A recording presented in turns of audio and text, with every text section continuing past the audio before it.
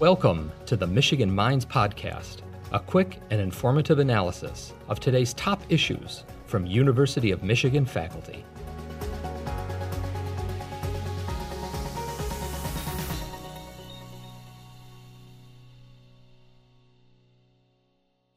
My name is Allison Earle, and I am an associate professor of psychology here at the University of Michigan.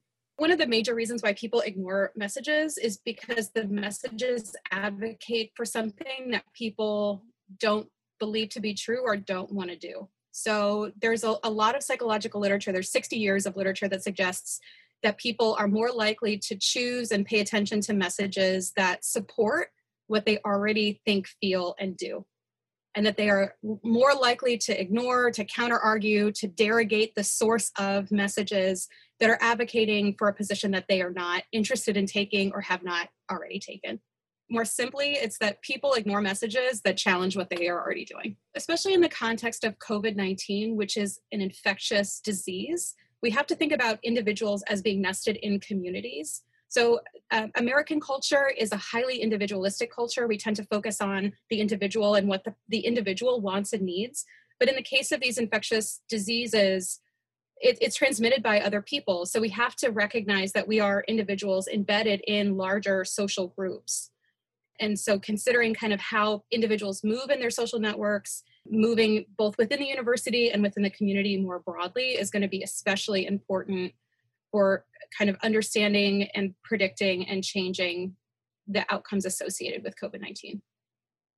Having consistent messaging from leadership is going to be super important. And one of the things that we've seen around COVID-19 has been inconsistent messages at different levels of leadership.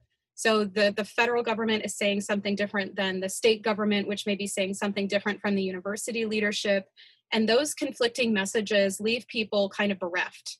And so how they fill in the gaps, how they make sense of those inconsistencies is by using their own ideological lens to sort which messages they're going to listen to and comply with. I think one of the most important things to understand is that there's no one-size-fits-all message that's going to be effective at persuading everyone.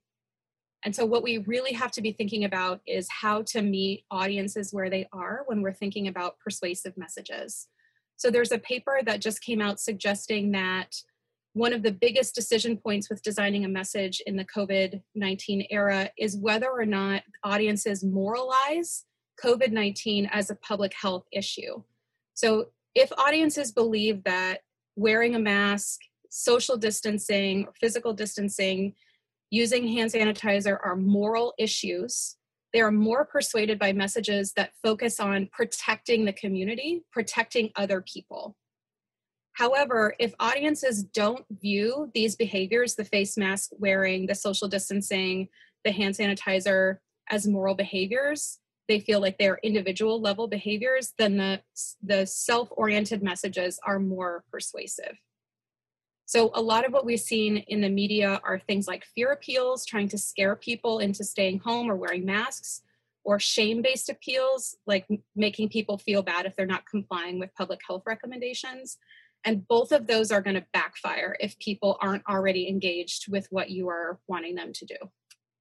So when people view COVID-19 and associated behaviors like wearing a face mask and physical distancing as moral behaviors, the response that they think is appropriate to people who are not engaging in those behaviors is moral outrage. So it makes people feel like they have the moral high ground to yell at people or to shame people for not complying with the public health recommendations. This is the crux of the issue of meeting people where they are. If you're yelling at someone for not wearing a mask because they're being immoral, if they don't believe that what they're doing is immoral, you're not going to change their behavior. In fact, that moral outrage is going to entrench them more deeply in what they're doing. People do not like being shamed. And so the secondary emotional response to shame is anger. So what you're more likely to get is people exhibiting backlash against the message. They're not going to be persuaded by it, and instead you're just going to get in a yelling match. Who can scream the loudest? And we've seen 100 examples of that in the media in the last few months. And fear isn't going to be the answer either. To persuade people who aren't already engaging in the messages, the kind of shame-based, fear-based, moral-based appeals are not going to be effective. Instead, what we should be focusing on is trying to make it clear what the benefits for the person are. If we want people to engage in a behavior long-term, changing their attitudes about why they should be engaging in the behavior, helping them understand the costs and benefits associated with the behavior is going to be a much more successful strategy than using these moral or emotion-based appeals.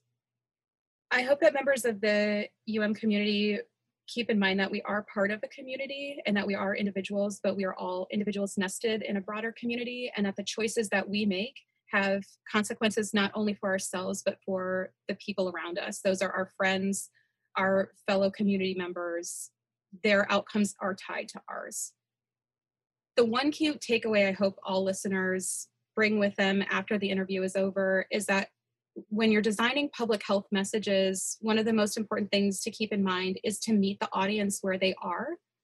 A lot of times we design messages or advocate in ways that we would find compelling, but those arguments may not necessarily be persuasive for the people that we're trying to reach. So really understanding why people make the decisions that they make, designing messages to meet them where they are is going to be the most effective strategy for delivering persuasive messages. Thank you for listening to the Michigan Minds Podcast, a production of the University of Michigan. Join the conversation on social media with #UMichImpact.